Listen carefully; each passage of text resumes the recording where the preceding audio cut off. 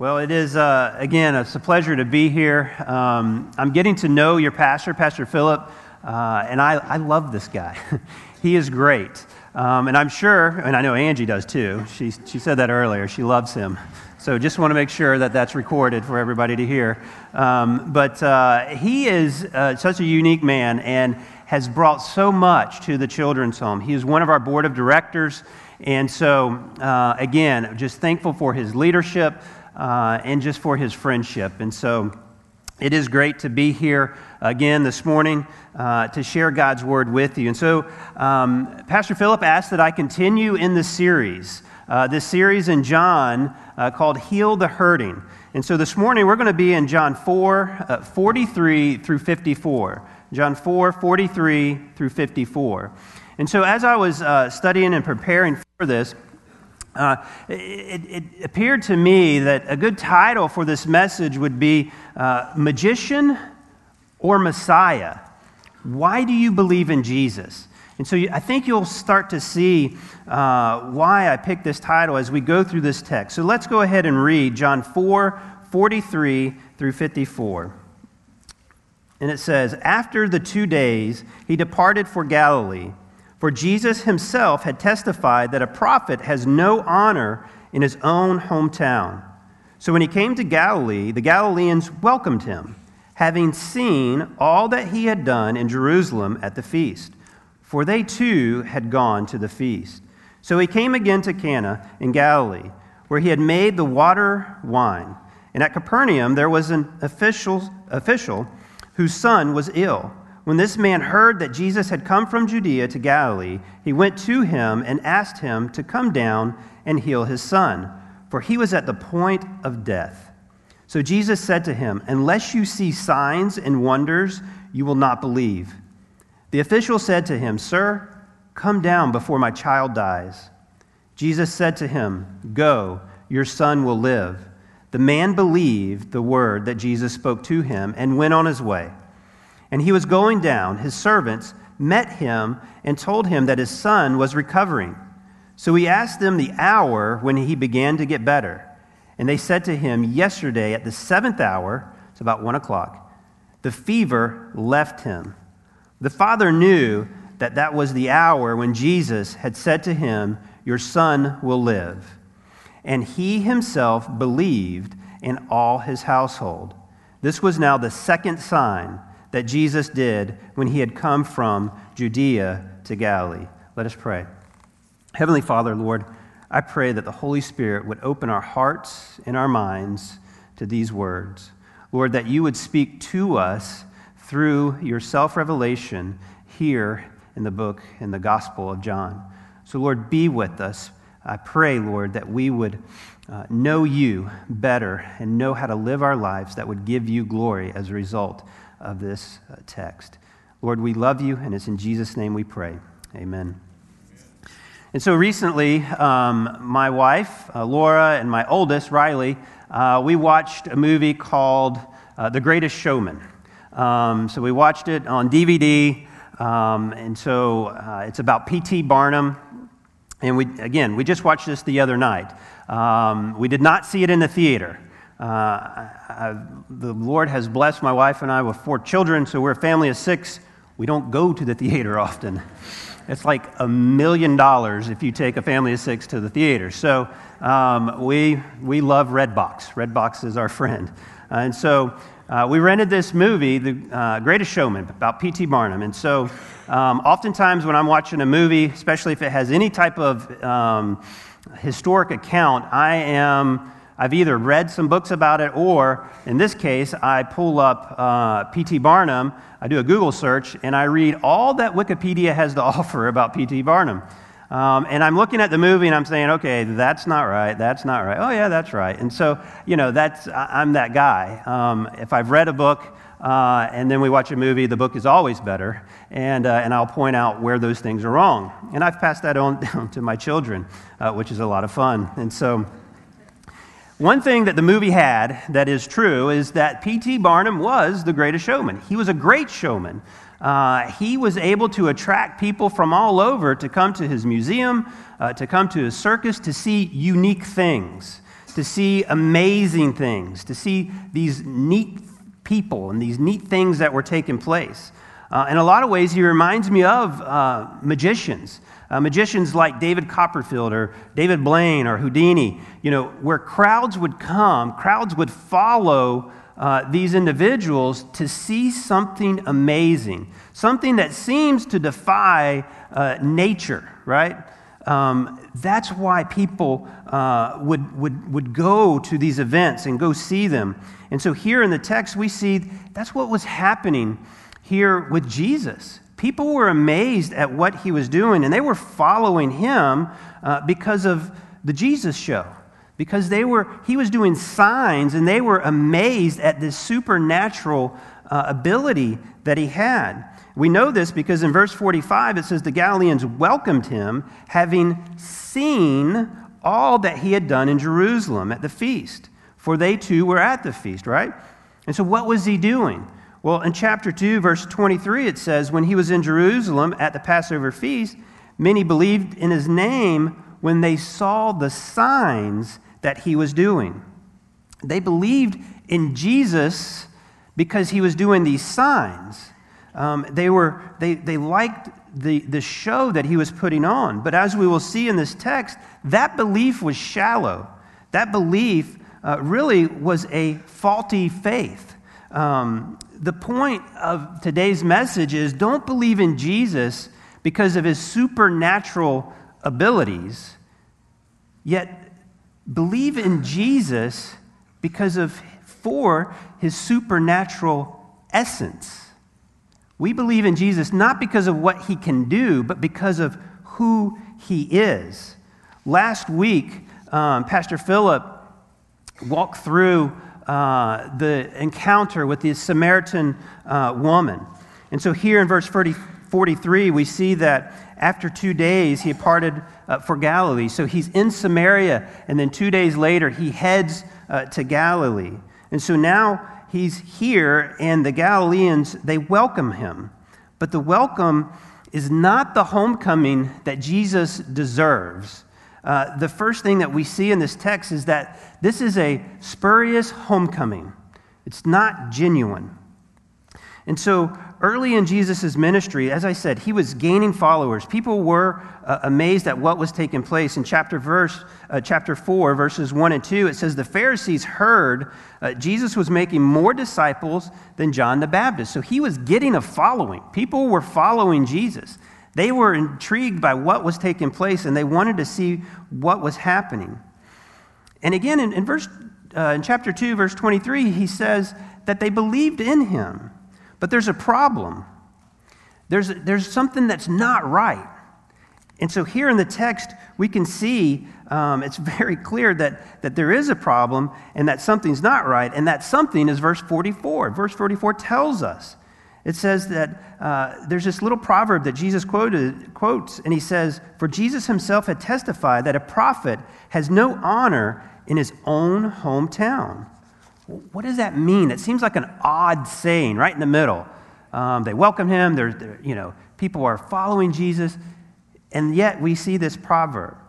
And so a lot of it hinges on this one word in the Greek called patris, and it means hometown.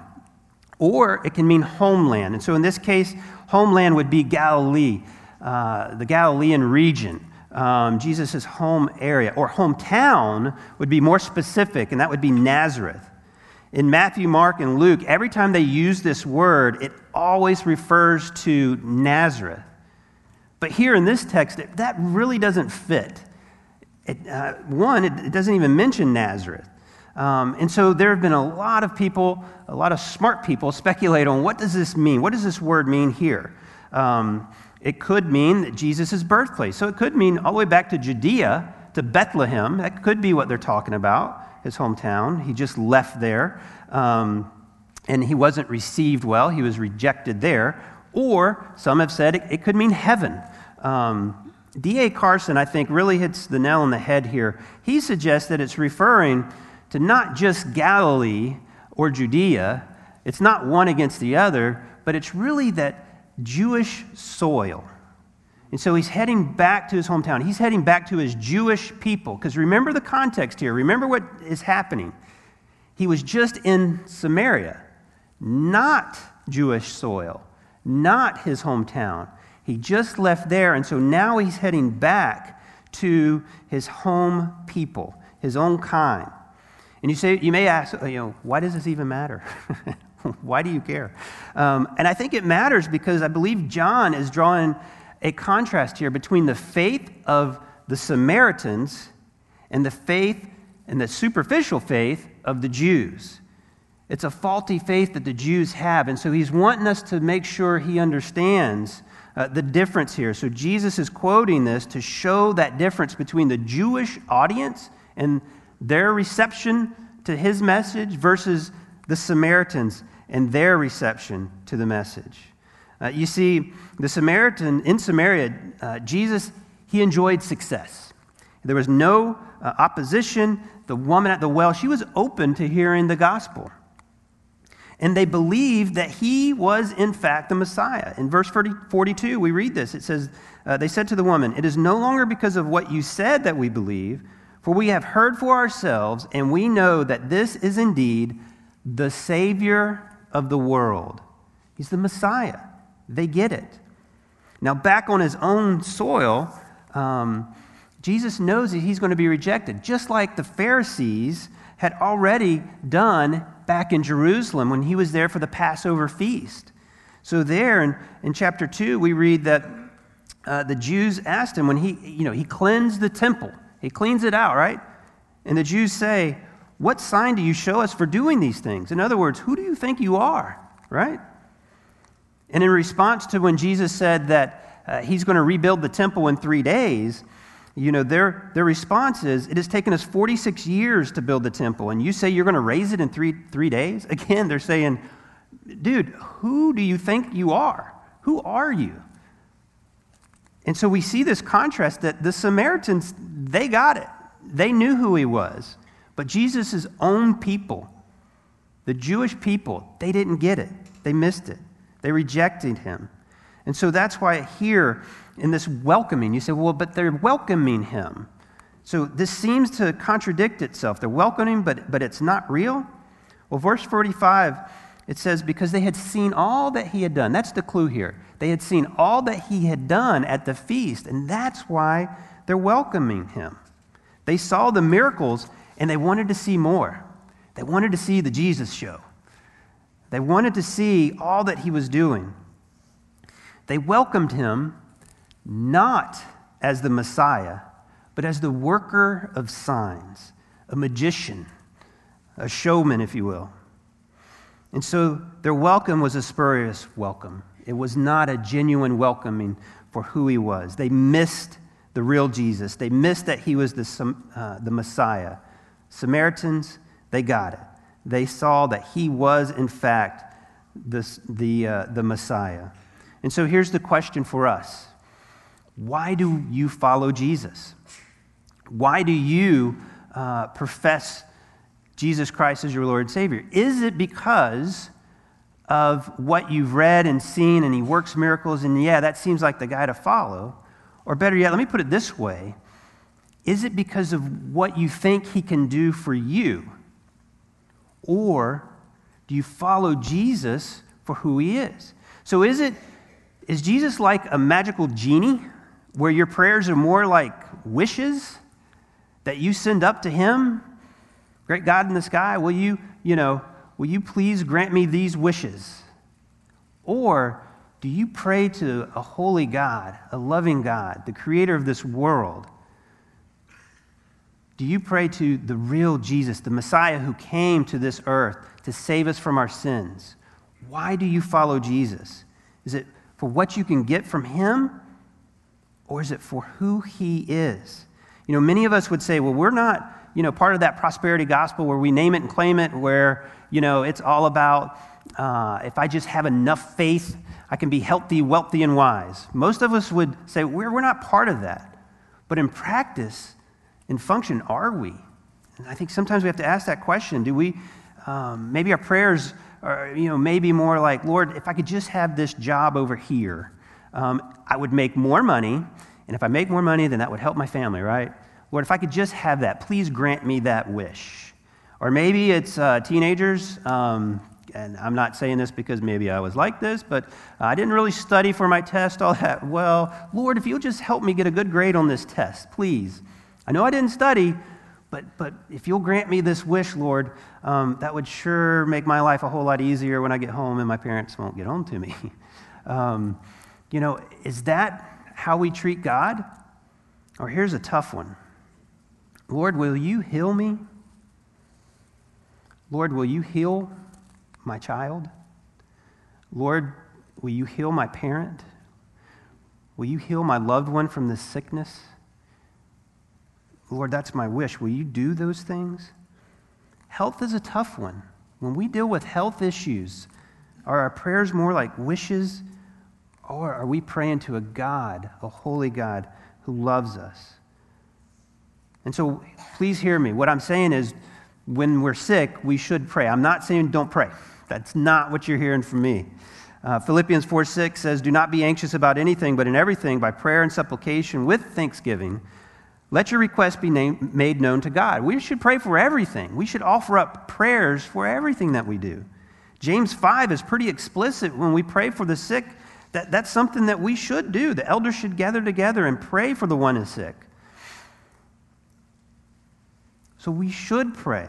So how do we not fall then into that kind of prosperity gospel mindset about health and wealth? Well, I believe it's when we remember who Jesus is, the person of Christ. When we pray, we need to remember that God has our best in mind. Matthew 7:11 says, if you then who are evil know how to give good gifts to your children, how much more will your Father who is in heaven give good things to those who ask him? We are to ask God. We are to pray to God. But we are to pray to God regardless of the outcome because he knows what's best for us in our life. And so when we're praying for health, we pray, and we should pray like Jesus. Not my will be done, but your will be done. And so yes, we pray, but remember, it's our faith should not hinge on the outcome of that prayer because we need to trust God. When we pray, we must place our trust in God. And so we see here that Jesus, his homecoming was a spurious one because they wanted the outcome. They liked the signs, and they missed who he was. And the second thing that we see here in the text is a sign of healing. A spurious homecoming and then a sign of healing. Here we see John using something called, it's a literary device, something called an inclusio. And so basically what this is, it's like brackets. And so this is the close of the bracket of this inclusio. Verse 46 said, so he came again to Cana in Galilee, where he had made water into wine. So that's our first clue. Back in chapter 2, verses 1 through 11, we see that Jesus was in Cana and he turned water into wine. So these are the brackets here. And so the inclusio basically is the open bracket. Jesus turns water into wine, the first sign. And what's the result of that first sign? His disciples believed in him. And so then Jesus cleanses the temple, and he foretells of his future death and resurrection. And after that, he then tells Nicodemus that you must be born again to enter the kingdom of heaven. And he says, God loved you in this way, that he sent his only begotten Son to die for your sins so that you can have eternal life, right? And so that's how you are born again. And then John the Baptist, he then affirms that one must believe in the Son. You must believe in Jesus to have eternal life, to enter into God's kingdom. And if that weren't enough, then John has the Samaritans, the half-breeds, the mixed race, the despised ones. He has them spell it out. Hey, this is the Messiah. He is the Savior of the world. And so now we get to the final bracket, that bookend, the closing bracket. And we see that Jesus heals a boy, and he does this without even being near him. He just says, go, and your son will be healed. Jesus in this closing bracket, we see that he has the authority over life itself. This is the second sign. And what's the result of this sign? It's that the royal official believes in Jesus. We don't see that beforehand. We see that now after the sign, that he believes in him. And then all his household believes that, yes, he is the Messiah. Closing bracket. He's the Messiah. He has authority over life. It's almost as if in contemporary times, this would be like John doing a mic drop and just walking away. End of story. This guy's for real. He is the Messiah, right? That's what he's saying. And so by using this device, John is telling the readers that the one who transformed that purification water, the one for the rites for purification, the one who turned that into wine, basically using that as an announcement that I am the groom, that I'm at this wedding feast, that I am the Messiah. He's making this messianic announcement. It's the same one. It's the same one who continues this messianic work by healing and by snatching life away from the brink of death. And Jesus, he does this whether he's rightly trusted or not. In other words, whether this person believed him or not. Now we see that this royal official, he came to him, but we don't read that he had great faith. Now there are other stories in the Gospels where we do see faith preceded the healing. But in all of John, every sign that is displayed, the faith comes after the sign, not beforehand. And so what that tells us is it doesn't really matter. Jesus is going to do what Jesus is going to do. And so are we going to get on board or are we not? And so this official didn't have faith until after his son was healed. And so what do we see? We see that the royal official heard what was taking place and he went to him. And it's interesting, Jesus' response to the royal official when he asked to heal his son, his response is a rebuke. He's rebuking the man, but he's also rebuking everybody that's around him, that's hearing this conversation. He says, unless you, and that you is plural, he says, unless you see signs and wonders, you will not believe. You see, the people following Jesus, they were following him because of a faulty faith. They had seen signs and they were more focused on the miracles and the signs and the wonders than Jesus as the person. Now, the official, when he comes to him, one thing we notice is that he doesn't enter into a theological debate with Jesus about whether or not he's the Messiah, right? We don't see that here because after Jesus rebukes them, his response is, "Sir, come down before my child dies." And I think we can take a lot from this. You see, when we face personal tragedy, when we see sickness, when we see these things in our communities, in our life, theology is important, but we need to show people love. We need to go to them in that time of need and just show them love. Yes, we need to talk to them about the right way to believe God. Orthodoxy matters. We need that. But we need to display our love for those that are hurting. This man, he was unlike the other Galileans in that he wasn't just interested in signs and wonders to amaze him. He was interested in his son being healed. And Jesus replied, "Go, your son will live." And so, one thing we can't take away from this is that this is not a prescription. This is not a prescription of when we're in this situation, Jesus is going to heal our family members. That's not what it is. This is a description of what took place and how Jesus used this to show his glory so that people would know that he is the Messiah and they would follow him. Again, there are examples of faith that precedes the healing. And in John, it's signs that are there to show he's the Messiah so that people will believe in him. And Jesus heals this man's son so that he will believe. That's God's grace. That's grace. This man did nothing. He didn't even really believe Jesus. It was out of desperation. It was out of hope that he went to him. Jesus heals him, and now he believes and his whole household believes. Laura's parents, Dwayne and Carol, great godly people. They started having medical issues about 5 years ago. Started with my father-in-law, with Dwayne. He began to show signs of dementia, and he began forgetting things. And so he was officially diagnosed, and they started him on medication to try to stop that. Well, not long after that, Carol, my mother-in-law, she was diagnosed with breast cancer. And so she had a lumpectomy. She was doing chemo. She lost her hair, scared the kids. She would pull off her wig on purpose. If she were here, she would tell you that was fun for her. But she was going through all of this, and all the time we're praying. We're asking for healing, right? This is Laura's parents. We want them to be healed. Well, not long after that, she's going through her recovery.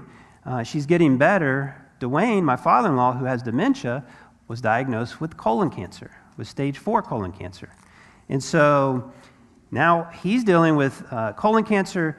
Carol is recovering from breast cancer, and, they're fairly young. This is all happening in late 60s, and for Carol, she's 10 years younger than Dwayne, so for her, it would be late 50s, early 60s. And so all of this has taken place. Well, then, in the midst of Dwayne having colon cancer, dementia is progressing and getting worse. Your short-term memory is just gone. He's got his long-term memory. Well, then Carol has another spot show up. And so now she has to start chemo again. And so then you have Carol and Dwayne literally sitting side by side in a chair in the hospital room, getting their chemo together. It'd break your heart. That's not how you're supposed to live your retirement years. That's not what they had in mind. That was not their plan, right? Well, Carol gets better. Dwayne's cancer is not going away. It's not getting better. It metastasized. His dementia is not getting better. In some ways, the dementia, we think it's Alzheimer's. In some ways, it's kind of it's got its pros to it, in that he would go have chemo. He'd come home that day, and he would ask Carol, say, "What did we do today?" And she's like, "You went and had chemo." He goes, "I did? Chemo?" And then he's like, "Well, why? You have cancer." "I do?" So he would forget. He had cancer. He would forget he did chemo. He'd forget these things. And so it was kind of a blessing and a curse at times. Well, Carol is in full remission, and she's doing great. She is doing wonderful. My father-in-law, on January 13th, January 13th this year, he went to see Jesus. So does that mean we didn't have enough faith? Does that mean our prayers weren't answered? No, that's not what it means. It's not what it means at all. Jesus loves us. Jesus loves Dwayne. And my father-in-law is with Jesus right now. He was a Christian man. You see, when we get sick, sometimes God uses that sickness as a testimony. He can use the sickness just as much as he can use our health to show his glory, to show everyone who he is. And I tell you this because if today you're facing trials, if you're facing suffering of some sort, we cannot just rely and trust in God or love Jesus because of the outcome that we want, because of the signs that he performs. We love him for who he is, because eternity matters and eternity is at stake. That's why we love Jesus. We love him because he is the Messiah, because he is our Savior. And we see this in the text, that he brings salvation for the humble. This official, this royal official who was attached to Herod, right? He was a part of Herod's government. He humbled himself. He went to find Jesus. He sought him out. And Jesus saved his son, and he believed, and all of his household. That's the result. And so this second sign that we see is to show God's glory. It's to show that God's power was at work through Jesus Christ. It also demonstrates that Jesus offers life. That's what he offers. We cannot dismiss, and we should not dismiss, that physical healing did occur. But underneath that, the underlying meaning is that Jesus offers eternal life. He offers eternal healing. That's what the signs are for, is to show you who Jesus is. He is the Messiah. That's why this is written. That's why this is recorded. That's why John wanted us to study this. John 20, 30 through 31 says, "Now Jesus did many other signs in the presence of the disciples, which are not written in this book. But these are written so that you may believe." They're written so that you and I will believe that Jesus is the Christ. He is the Messiah, the Son of God. And that by believing, you may have life in his name. That's the point. It's all about Jesus. It's all about him. It's all about believing in Jesus, not just in what he can do. It's not that. It's believing who he is. He is God. He is God incarnate. He is the Word made flesh.